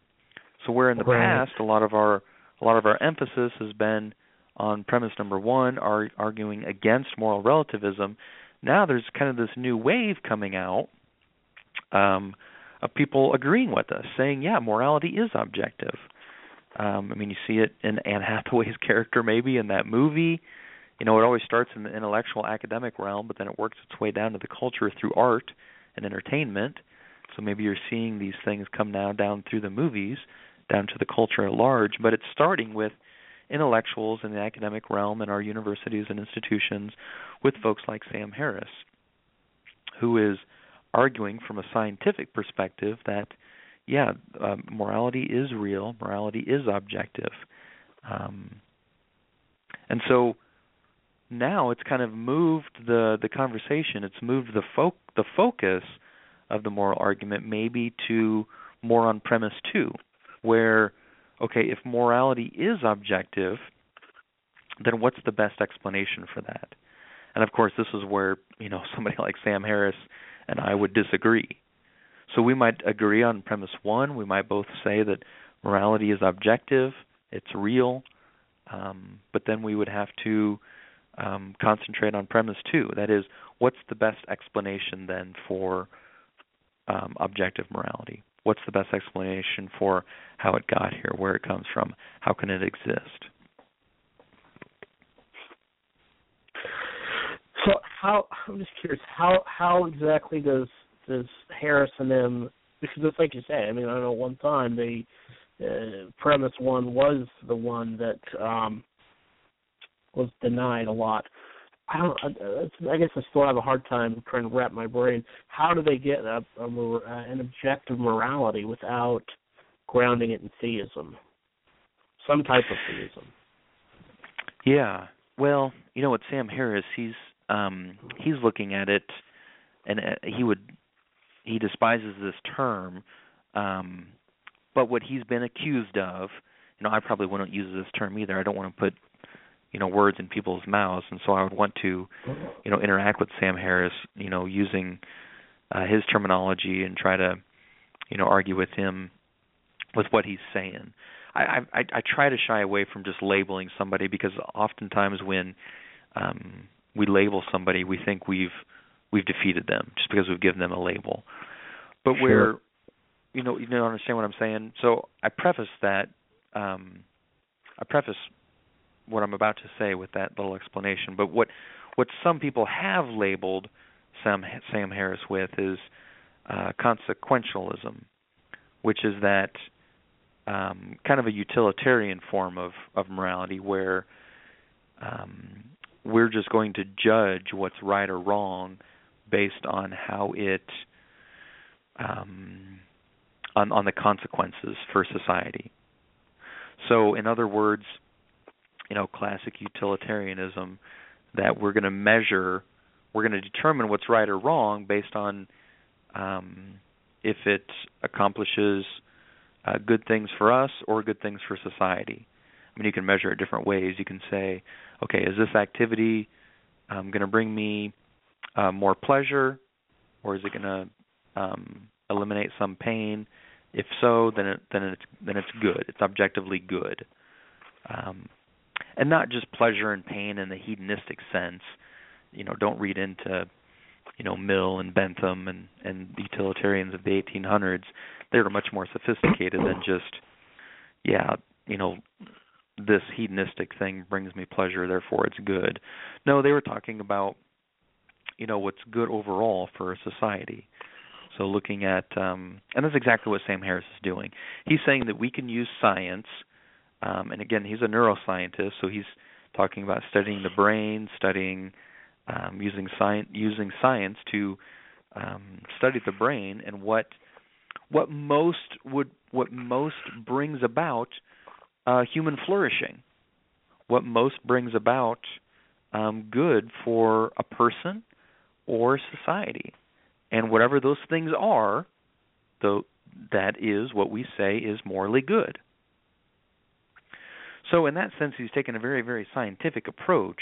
But he is, you can see how he's using science. He's very scientific oriented. But in that sense, he's making a case for objective morality, that these things, what's good for humans and what's bad for humans in terms of flourishing, is objectively true, and using that and really taking that and pushing back against moral relativism. So in one sense, right, I can cheer him on. I can get in his corner and I can say, go, you're doing great. You're pushing back against moral relativism. I'm with you on that. Right. But then you take a step back and you say, okay, now you and I need to talk because I don't think your moral, your objective morality has legs to stand on.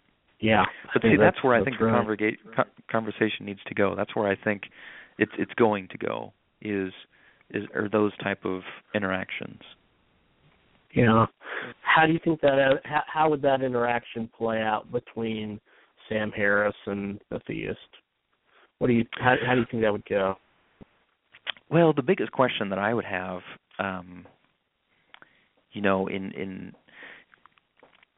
for a person, like Sam Harris or somebody who's read Sam Harris's Moral Landscape is, why should we value human flourishing in the first place? What is it about humans on a strictly materialism, physical reductionism, a completely material worldview of the universe, and we came from an impersonal source, time plus chance got us to be who we are, what we are. Why should we value human flourishing? What is more valuable about human flourishing? What makes human flourishing more valuable than the flourishing of caterpillars? Right. What makes human flourishing? Why is that a good thing? Why is that valuable for society for human society to flourish? I mean, what makes us, a collocation of atoms? We're just a certain random, accidental. Ultimately, I mean, in his worldview, ultimately we're just a random, accidental collocation of atoms. What makes our random combination of atoms more valuable than an accidental, random combination of atoms that make up a rock, or a tree, or a caterpillar? I mean, why is it that we value human flourishing in the first place?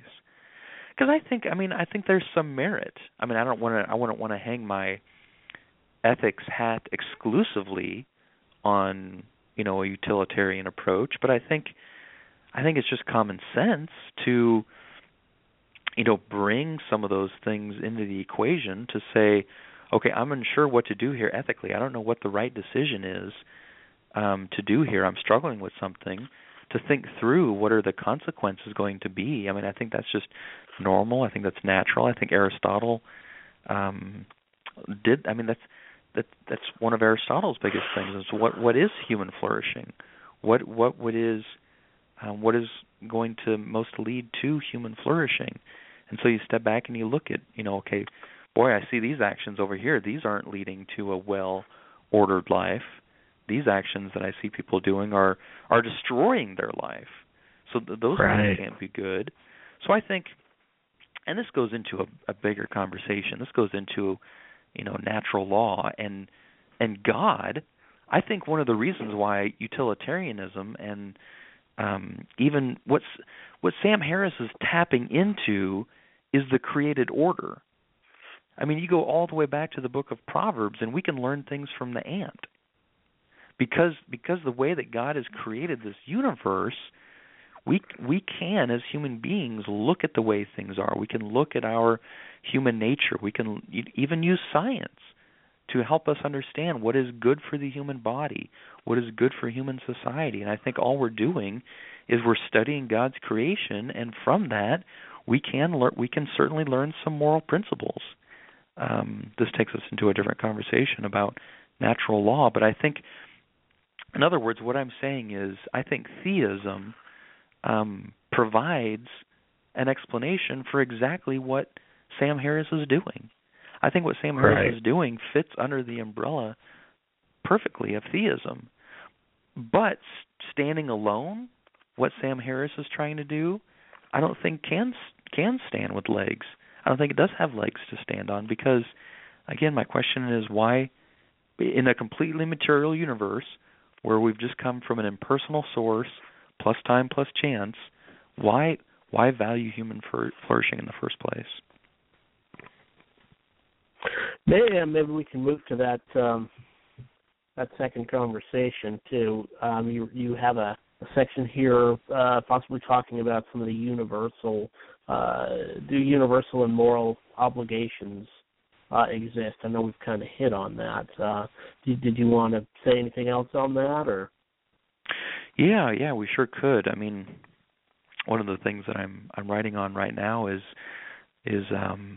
and doing some research on is the natural law, and some of your listeners might be aware that natural law has a very long history, a very colored history, and actually, I wish we could move away from the term, because the term natural law has been used and abused by so many different ideologies that I wish we could just all agree on a new term and start using it tomorrow. But since it has been a term that's been around for so long, I think it's just a term that we're kind of stuck with. So the important thing to do whenever we use the term natural law is define it, and make it very clear what we mean when we use the term natural law.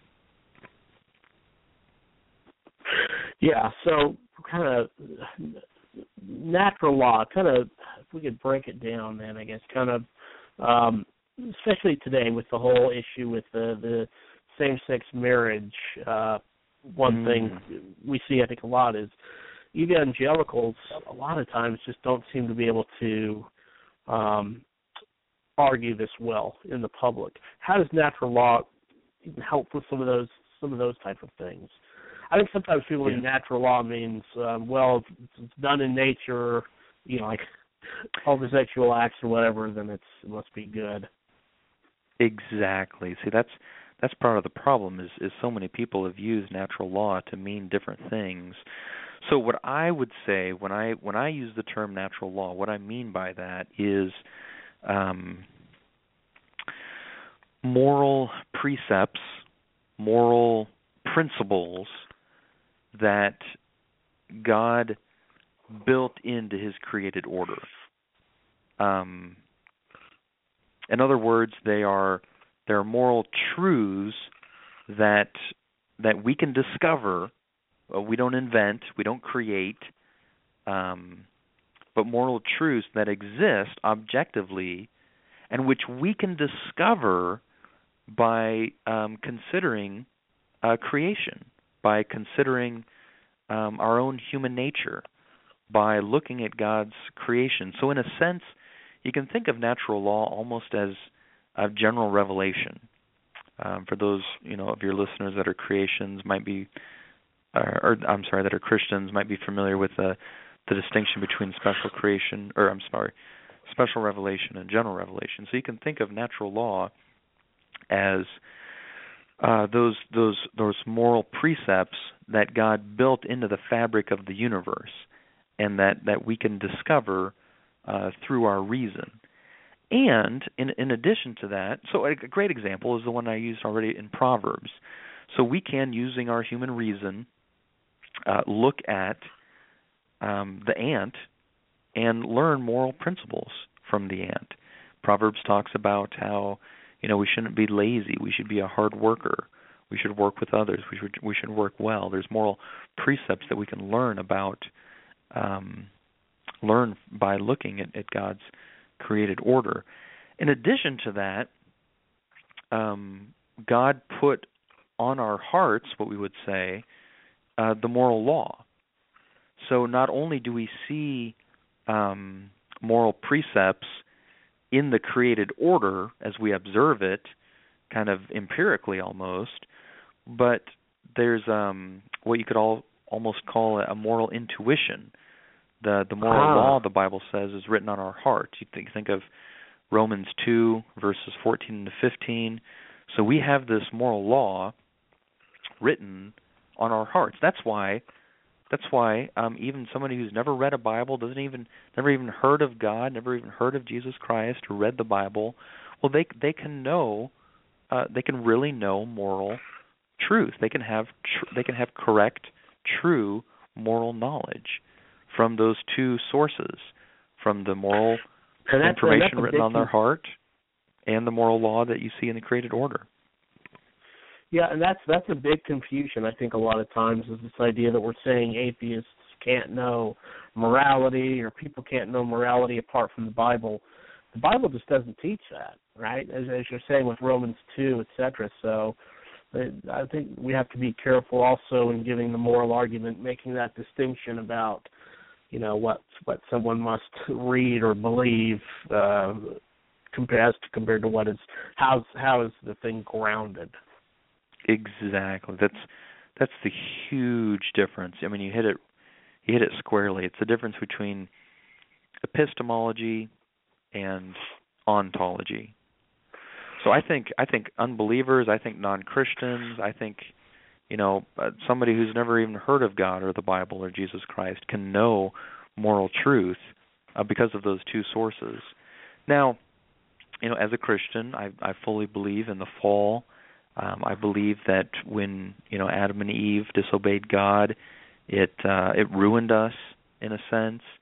I believe in total depravity in the sense that our ability, because of the fall, our ability to know moral truth, to see moral truth in creation, and even understand the moral truth written on our heart has been severely impacted by the fall, but not eliminated. I think that's the key that theologians wrestle with is the balance here. We know it's still there. We We know, that fallen mankind can still have true moral knowledge. Just how much was it impacted by the fall? And, theologians had debated that for centuries. But I think everybody agrees that to some extent, based off of Romans 2, that people can, even fallen people, fallen mankind can know some truths about morality. So going back to natural law then, we would say that maybe a good way to talk about it, I read an article just recently that said, a good term that might hit it more, that might hit home better with people is to use the term higher law. Okay. Because, Devin, what you said is exactly true. Sometimes in the past, people have used natural law to say, okay, whatever we see in nature, that must be okay. So, even somebody like Hitler or Nietzsche would, in a sense, make a natural law argument saying, okay, I see that the strong dominate the weak, and that's what I see in nature, so that must be right. And, that's a very distorted version of natural law. But people have characterized, people have seen natural law, associated natural law with that type of thinking. So this article that I read recently recommended the term higher law because it drives home the fact that this is a law that's above us.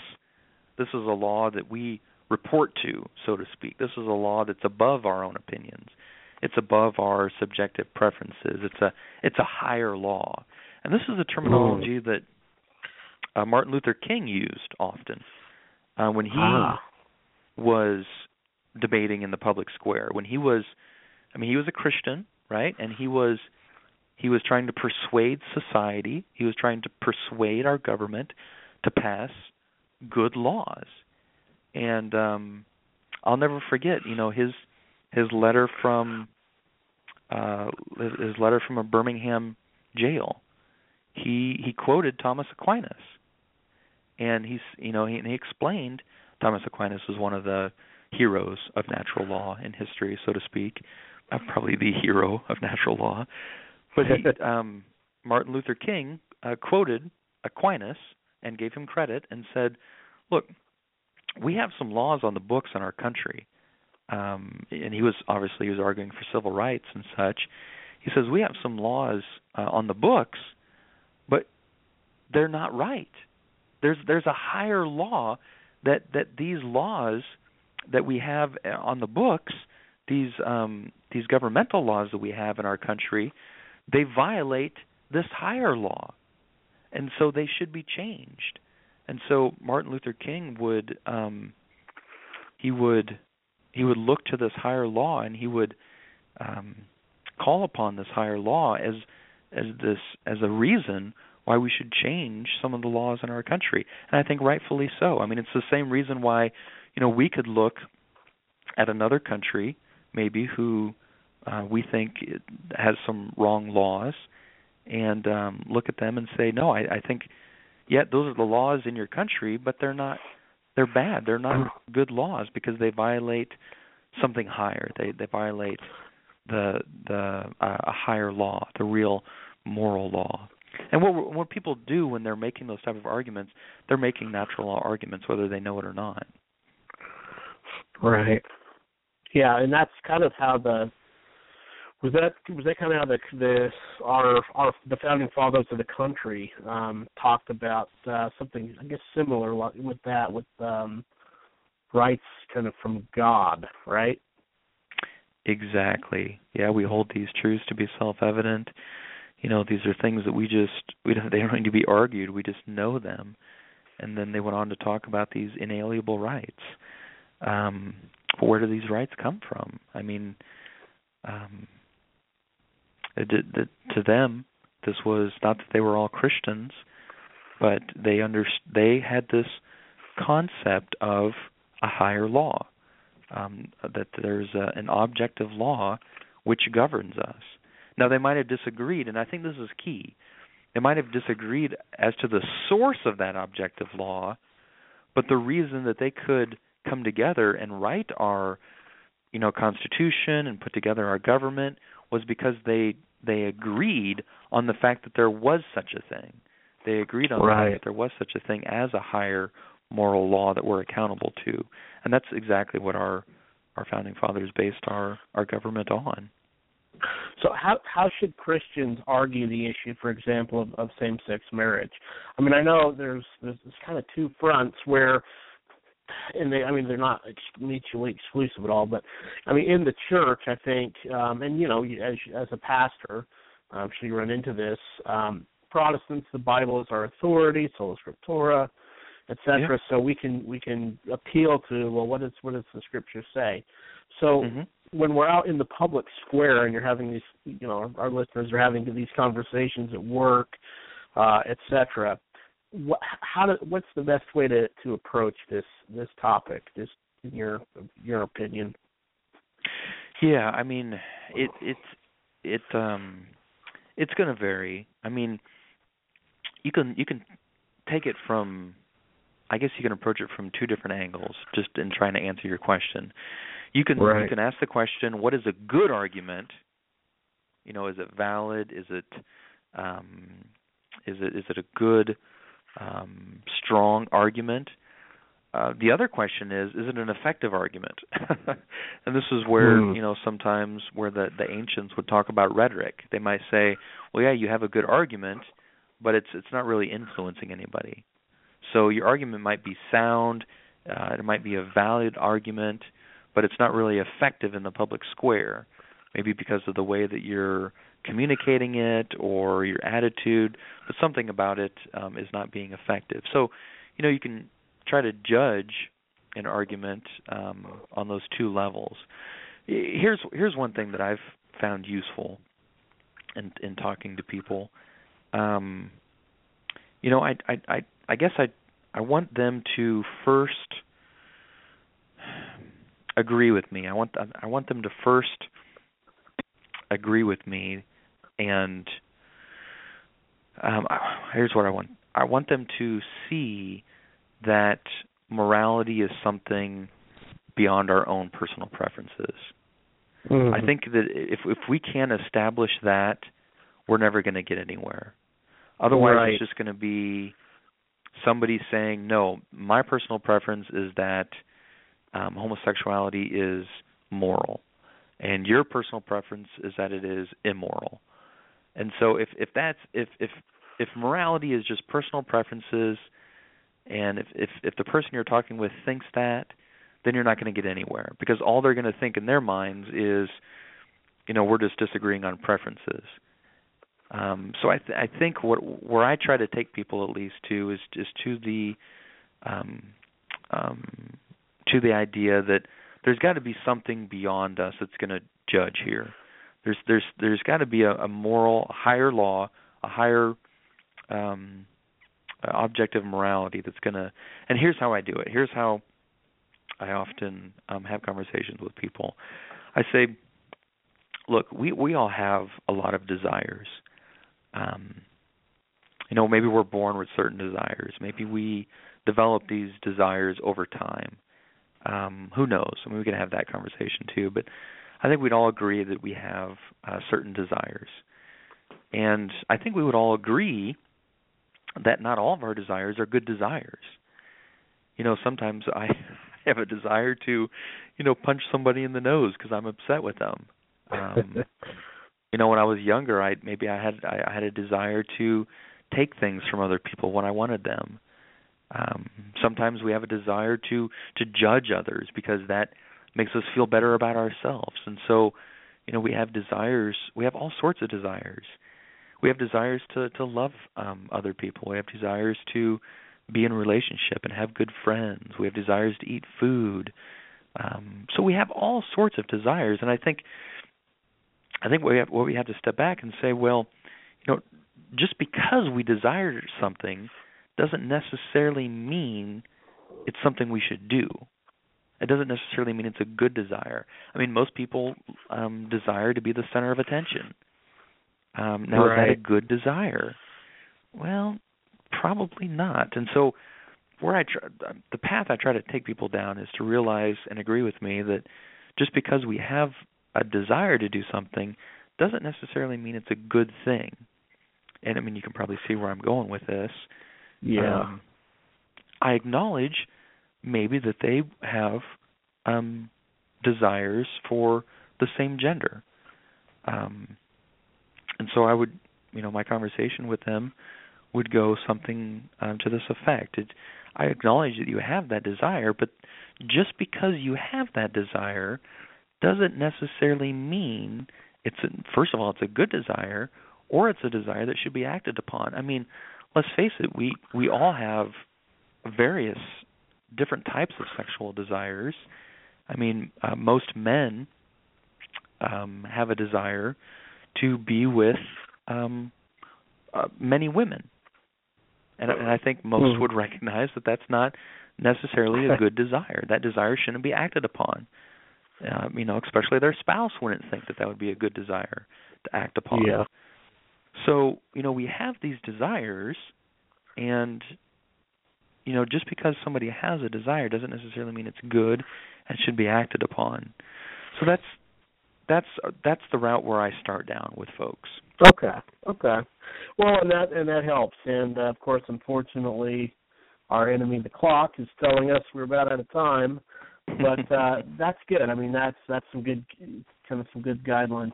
What are some books for some people for new people interested in learning a little bit more about natural law and some of the things you've been talking about? What are some beginners, and then maybe some more about intermediate stage?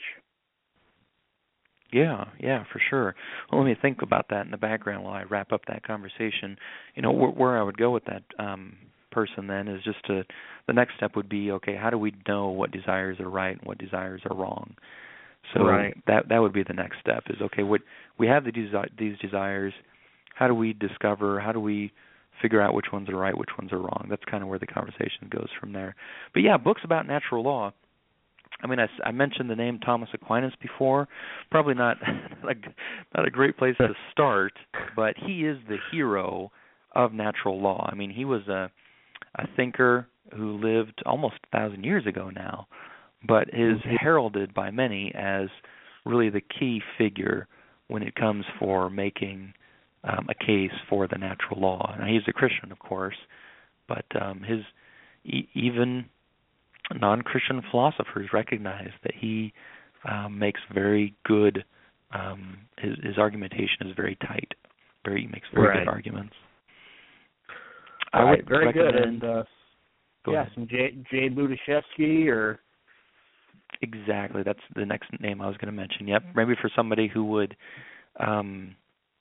just be starting out. There's a great book he has called "What We Can't Not Know."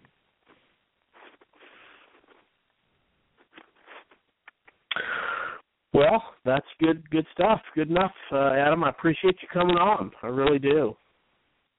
Yeah, well, I appreciate the opportunity. It was good to talk to you and share with you and your listeners what I've been thinking about lately and writing about. And I just really enjoy movies that make you think. I enjoy conversation that makes you think.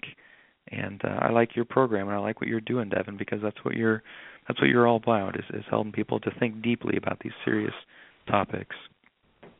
Well, we're grateful to be able to bring on guests like yourself to help us do that. So, look forward to having you back on again in the future, and we have to get up for breakfast again sometime soon. I'd love it. All right, my friend. Appreciate you coming on.